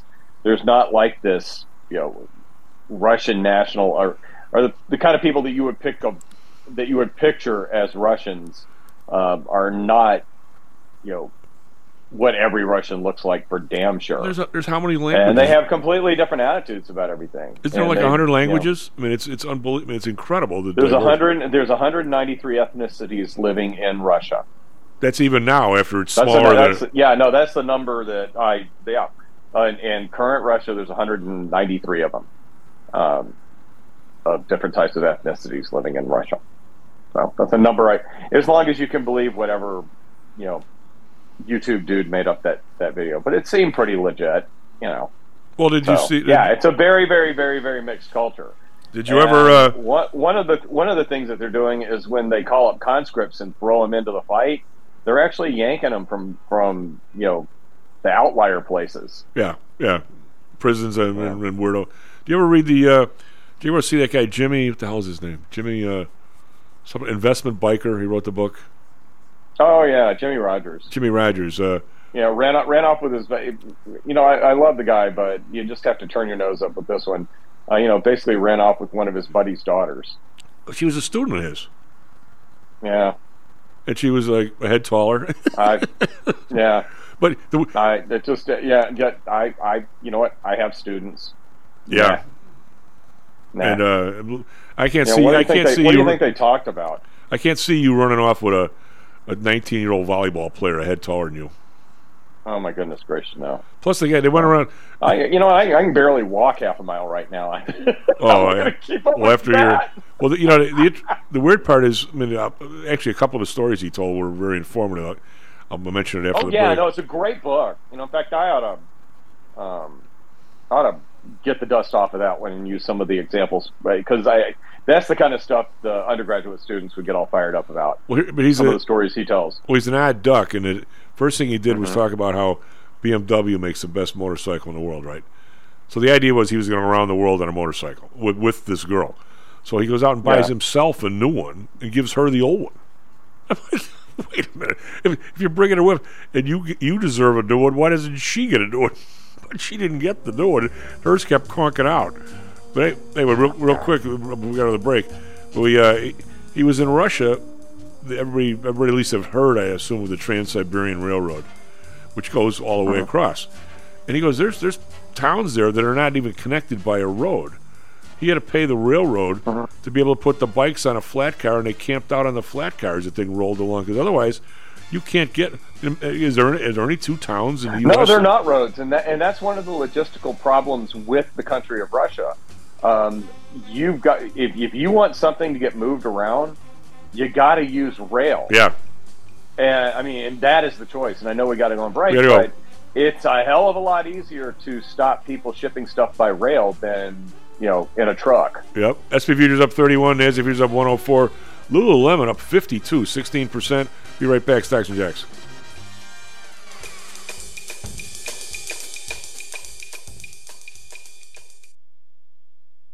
Are you one of the millions of people who suffer with pain? Do you wake up in the morning with stiffness in the lower back or neck? Why are you using medication to cover up the symptoms without treating the actual cause? Painkillers, muscle relaxants, and anti-inflammatories are not the answer. At ChiroMed, physicians are trained to detect the cause of your symptoms and to correct the underlying problem. If you're ready to listen to common sense and do what it takes to make changes in your body that can affect your health for the rest of your life, give ChiroMed a call and set up a complimentary consultation. They are located in Orland Park and can be reached at 708-403-2727. 20,000 patients over 22 years have been treated at ChiroMed, and over 90% of them have had positive results without medication or expensive surgery. Isn't it time you did something good for your body too? Give ChiroMed a call, 708-403-2727. That's 708-403-2727. Let's get you pain-free and living again.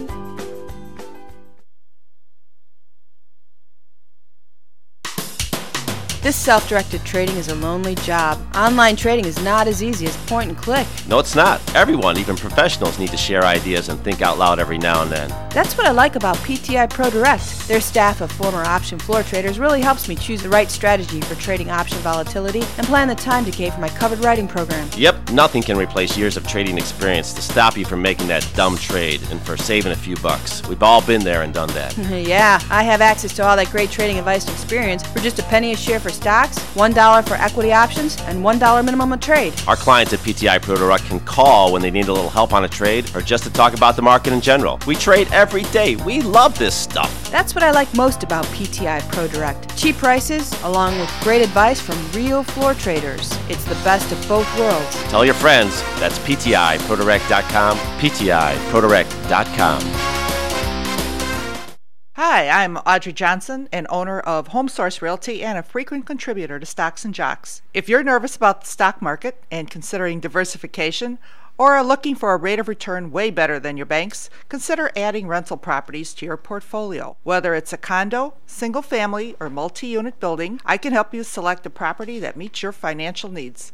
Call or text me at 708-349-3456. That's 708-349-3456. Or visit my website at myhomesourcerealty.com. That's myhomesourcerealty.com. Stocks, jocks, Stocks and jocks. Stocks and jocks. You are out of control. Here, right now, right here, right now, right now.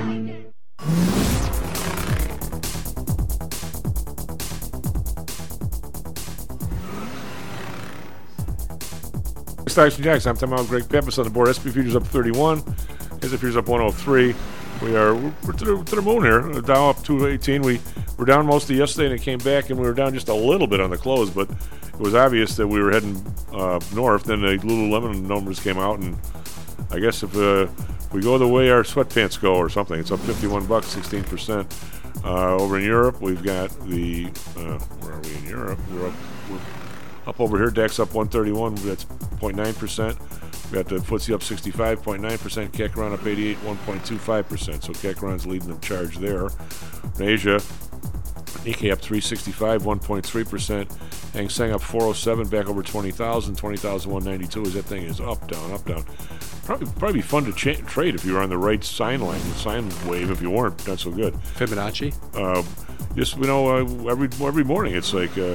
Well, after break, I'll tell you a story about pork bellies back when you were young or younger. Shanghai down 5. I'll call that flat.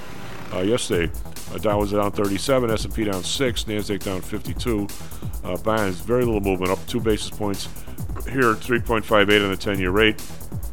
The Bund up 4, 2.32. Japan, I'll say up 1.32, almost flat. Oil continuing its rally, up 90 cents, 74.10. That's $6 now in 10 days, maybe. Brent up 80 cents, 79.45. Natural gas down 3 cents, $2. RBOB unchanged at 271. We've got gold down 560. A big day yesterday. The upside 1984. Still, the question is it going to go through 2,000 or not? Silver down 7 cents, 23.34. Copper up 3 cents, 412. We've got Bitcoin up 1,021 now, 28,350. As that continues its rally.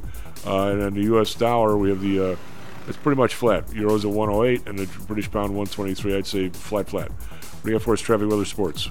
Good morning, everyone. 7:37, March 29th. Weather today, 50 degrees in Chicago, mostly cloudy, high of 53. Some possible rain after about 4:30 Central. Phoenix weather is 54 with a high of 80. Clear skies and about a 4-mile-per-hour breeze. NBA, both the Suns and Bulls were off. NHL, Blackhawks lost at home to the Stars, 1-4. In Arizona, White Sox lost to the Cubs in Mesa, and that was 5-8. And the Diamondbacks beat the Guardians 3-1. Traffic, we've got inbound Kennedy from O'Hare, I-290, it's 32 minutes. Inbound Kennedy, Montrose to Ohio is about 18.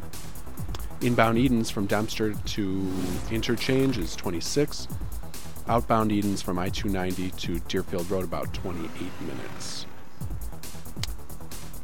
Let's see, I-55 Stevenson inbound to the Dan Ryan is 26 minutes. Outbound Stevenson to 355 is about 29 minutes. And finally, Lakeshore Drive inbound north Lakeshore Drive, 8 minutes, clear as bell. And outbound all the way down to Jackson to 55th, it's about 9 minutes. Clear on that.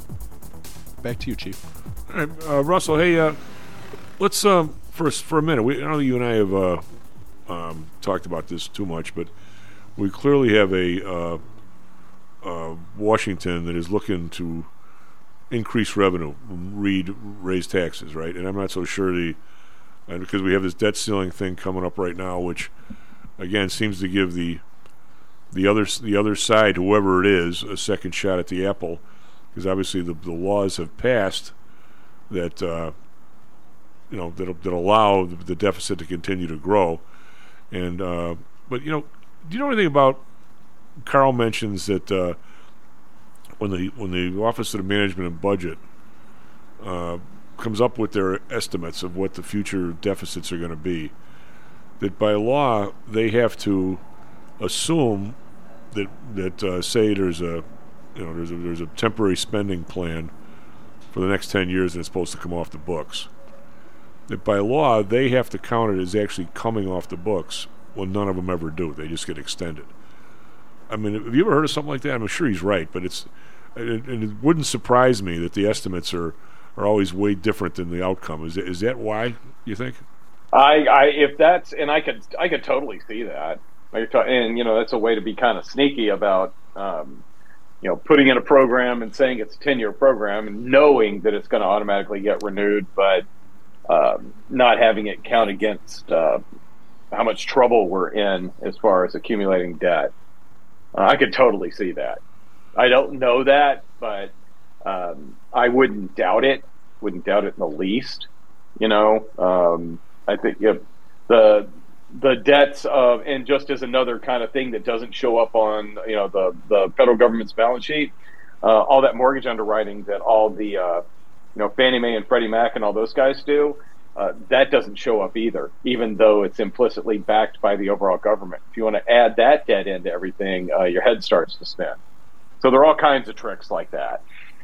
Yeah, it's I think at some point, if anybody we knew ever got in power someday, I think we would like to call a little meeting at Camp David where they supposedly have like 4 or 5 of the best pool tables in the world there, which would be kind of cool. Or Camp David? Yeah.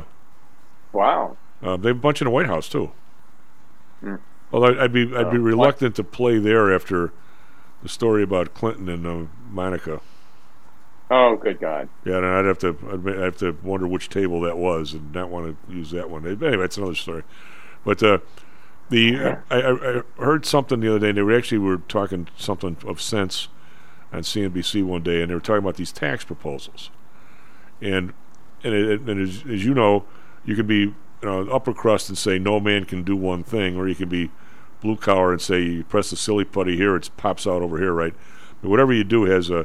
Because we were talking earlier about in the first inflation go around, Grandma Rhoads could go down to the bank and get 15% and keep ahead of the inflation. Where now she can't, you can't, nobody can, right? You had to put your money in stocks or buildings, or if you could, if you did, and if you put it in the bank, you just lost value on your savings.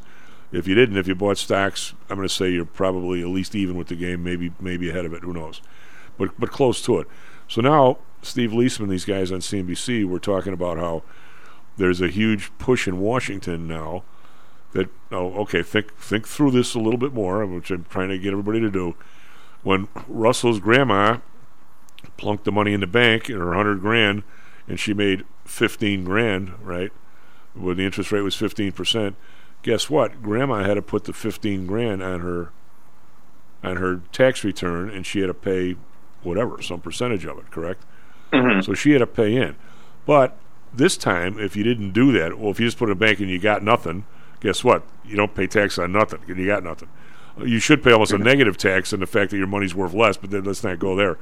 But now, if you did put your money in Apple, say, or some of the stocks, not one of the stocks that went under, but some of the stocks that are there, all of a sudden now you have this gain that you haven't realized, and the rest of the world, unlike market makers, doesn't pay taxes on mark-to-market. They only pay taxes on completed sales.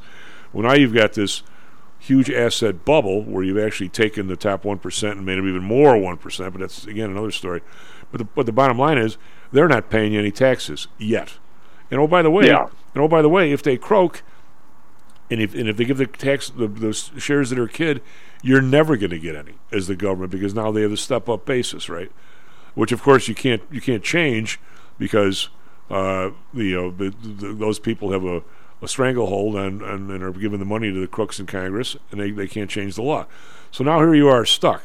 So these guys on CNBC were talking about how it's very obvious to everybody now that you can't take any more out of people's income. It's now you've got to go to their, quote, wealth, which is exactly what the government did. They pumped up the wealth, but now they can't get their share, and they're all pissed off and looking for a way. I don't know if you first heard it explained that way, Russell, but what do you think of that? About the you lost me on a couple of descriptions there. What I'm saying is what happens is now the only place where you can really go get more tax money is on unrealized gains in stocks and buildings that the government is that scares the absolute crap out of me. Yeah, me too. But I mean, it does. And I one of the things I teach, one of the things we do is we break out capital gains versus dividend income, and I emphasize with students that the reason that we want to divide the two out is not just to make things more difficult, but really because you pay different taxes on the two different numbers, and you don't pay the capital gains until you actually realize them, or never. And then I will say, for now, and I try to stay apolitical in the classroom. I said, but one of the tax proposals that comes up periodically is taxing unrealized, capital gains. And I said, in which, I understand trying to tax increases in wealth. I said, but if they're going to do that, just imagine what the stock market's going to do. December is going to be a fun month where people, start having to sell certain stocks to raise cash to that they know they're going to have to pay taxes on. Or I guess maybe that would actually probably start to bleed over into January, February, March as well. Well, why? But I guess from that point of view, I mean, I honestly believe, the more I think about it, the more I unfortunately believe it, is the government, somebody, I'm not going to say the government because they seem dysfunctional, but somewhere in there's a man or a woman behind the curtain that is driving this bus. I don't know who the hell it is. I don't think it's Biden. I sure don't think it was Trump. But it's somebody.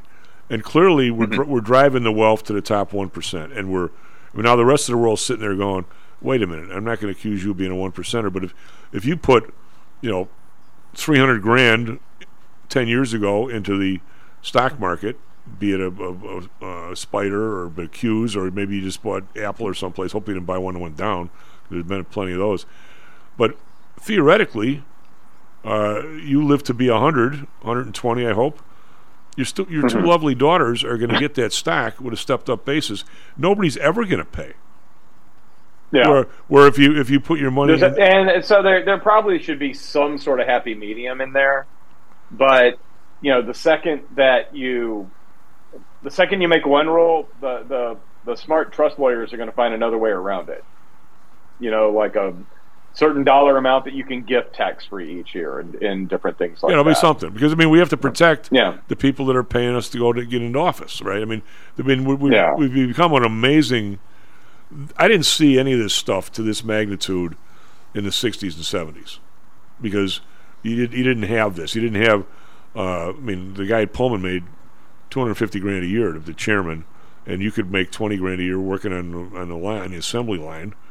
And by the way, some of the people, the vice president or the controller probably made 50. So there wasn't this. But now, what is wrong with just? I'm looking at these at the tax thing here, and if you look at the total revenue, U.S. federal tax revenue, it's $4.6 trillion. All right, and the state revenue is 2.2, but the federal tax revenue, it's income tax is 2.6, so it's a little over half.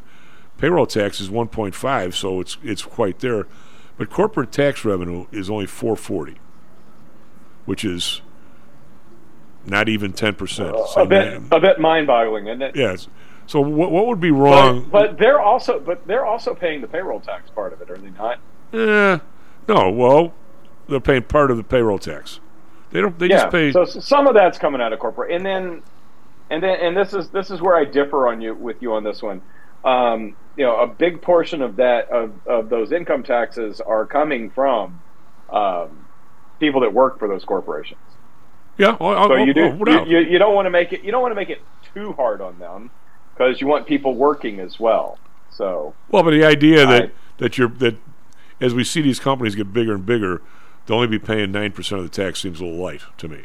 Now, what I would do, and again, I would get nothing but, and I honestly don't see any economic argument against what I'm about to say, is since we have a Supreme Court that says corporations essentially are people, which I don't agree with, by the way, in terms of being able to give politicians money and stuff. I would just raise the corporate tax to whatever the individual tax is, and say dividends are tax deductible, so you only pay once instead of twice. That would be wonderful. Why? But that would never get anywhere. Why? I know. Because it would be helping out all the billionaires. Well, no, it wouldn't. I know it wouldn't, but that's how they would fight with it. That's the argument. But if you raise the rate from, why should a corporation or pay less than a person if it's a person? If you flow it through, can't disagree with that one. Why? I'm sort of curious. The reason why I don't think you were there, but you were. I was still on the board of the SIBO, and remember how we used to have the breakfast with the people that came in, the politicians and so forth. Yeah, I used to be the one that would walk them around. Okay, but were you ever? Yeah. I think you came after Dan Rostenkowski was out, if I recall. Yeah. I remember when that happened. So Danny comes in one morning.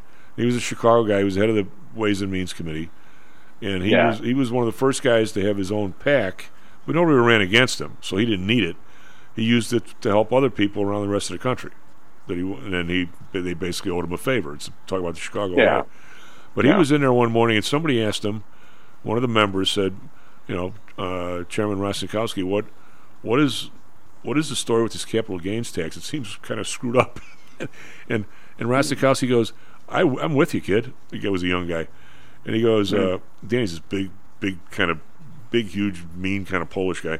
But Danny, you didn't give Danny any crap. He walked. I can imagine. Yeah, he walked his dog every morning by himself. I don't know if he was armed, but he didn't have a bodyguard, nothing. But he said, one of the weirdest things. He goes, it seems to me like the capital gains tax should be the same as any other tax. He goes, we should just index it. He goes, if we have a bunch of inflation during a 10-year period, and you bought a house for 20, and you sold it for 40, but the inflation over that 10-year period is 100%, you didn't make any money. Why should you pay anything? You didn't make any real money. Yeah. He goes, plus we're gonna have a real tax rate as opposed to a nominal tax plus rate. He said if you bought it last year and all of a sudden there's some big run up in housing prices, so you bought it for 100, in 12 months and a day you sold it for 200, why should you get this big break when it's a 1 year deal? He goes, granted, if the inflation was 6%, and you made 100, you should pay tax on 94. He goes, this is so simple to me. I don't get why. He goes, every time I bring it up, I can't get one vote, other than mine. He says, I'm sitting there. I have no idea why either. Do you? Why not just make it simple? Index the damn thing. Again, the first thing that when you start trying to mess around with investment taxes, it's and you're going to change anything. I don't even care if it makes it more fair or even makes guys pay more. It just gets taken as trying to do favors for all of your donors, which they are doing. So they have to find a way to sneak it in there, and I don't think they just haven't come up with a clever enough way to sneak it in there. Well, if you didn't have, it makes sense. It totally makes sense. Well, if you didn't have double taxation of dividends, you wouldn't have a guy like Warren Buffett sitting on $1 bazillion because he's always got an excuse to not give it out. Exactly. Well, what does... No, exactly. And he's a little bit of an unusual situation because one of the reasons he's sitting on a lot of money right now is to have the ability to spend it very quickly without having to go out and raise it. He raised it when interest rates were really, really low. But he's never paid a dividend. So, ever. They bought shares back. Okay, that's not the same thing. It's not the same thing, but it's one way to go about returning funds to shareholders. Why do, we don't have much time. Explain to me, Professor, why do people think that? I find them absolutely... Why do people think what? That buying shares back returns... You're giving money to a guy who doesn't want to be a shareholder anymore. Yeah, but it's lowering the number of shares outstanding relative to the market cap and helping boost the stock price. They usually for the current holders. I know. I'm just saying. I the whole idea that didn't 10 years ago that was illegal.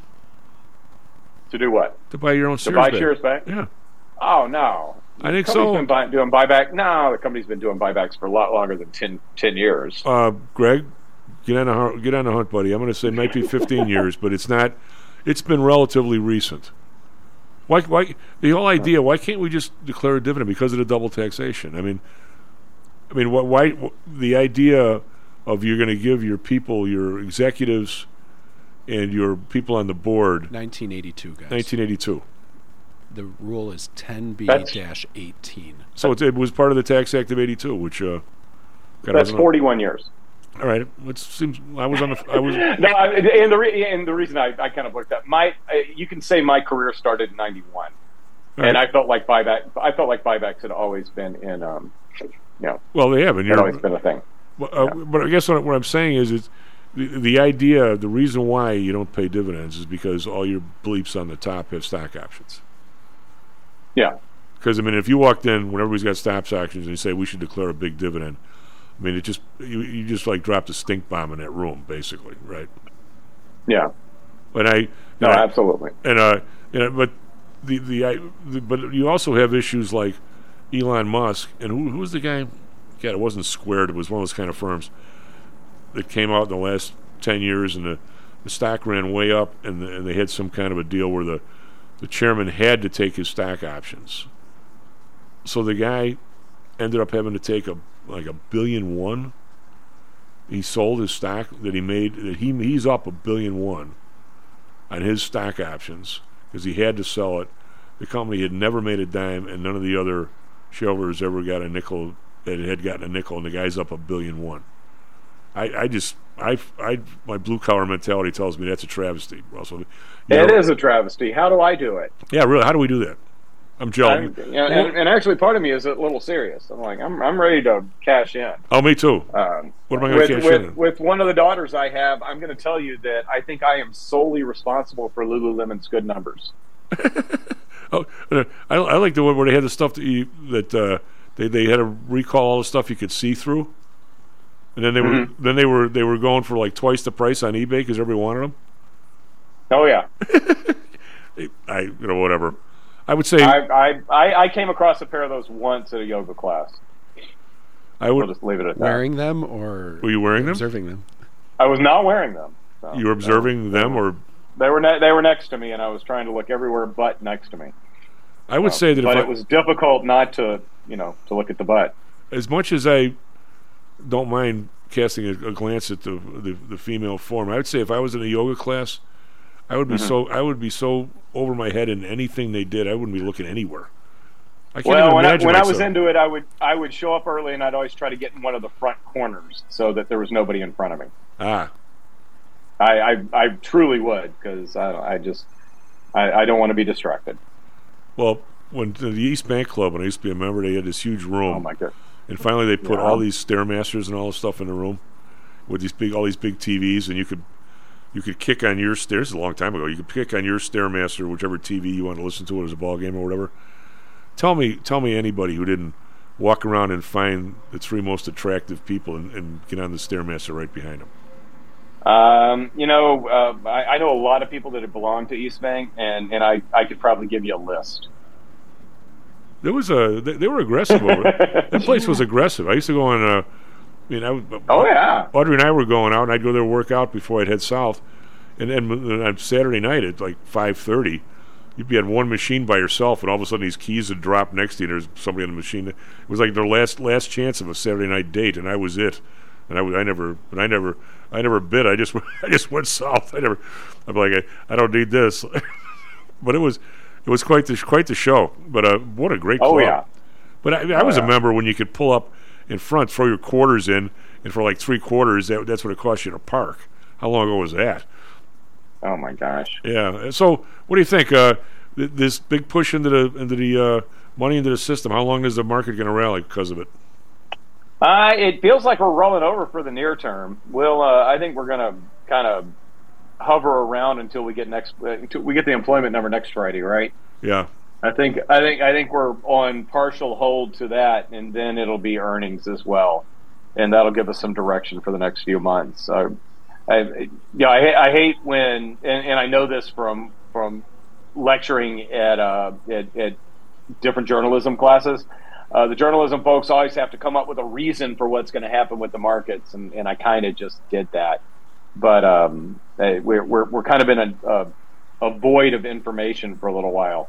So you got some PC numbers coming out there. Just flip flop around, but it looks like we're having difficulty getting through current levels. We got the PC number coming out Friday, which the number from nowhere, which is the Fed's most watched inflation indicator, which you can't find any detail on. I know that's I'm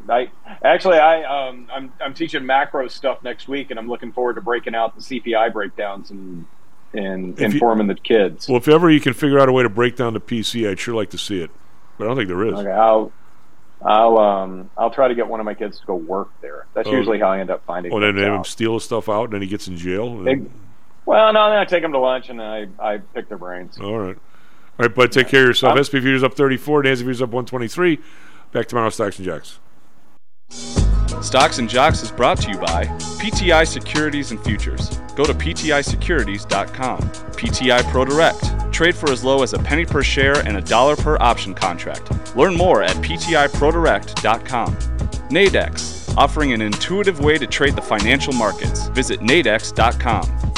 Home Source Realty. Call Audrey Johnson at 708-349-3456. Hamzy Analytics. Listen to Fari Hamzy every other Thursday and visit HamzyAnalytics.com. ChiroMed. Back or neck pain? Schedule a complimentary consultation by calling 708-403-2727. DAX Research. Tune in for David Andelman's technical analysis on Mondays and Thursdays and call 1-800-821-4968.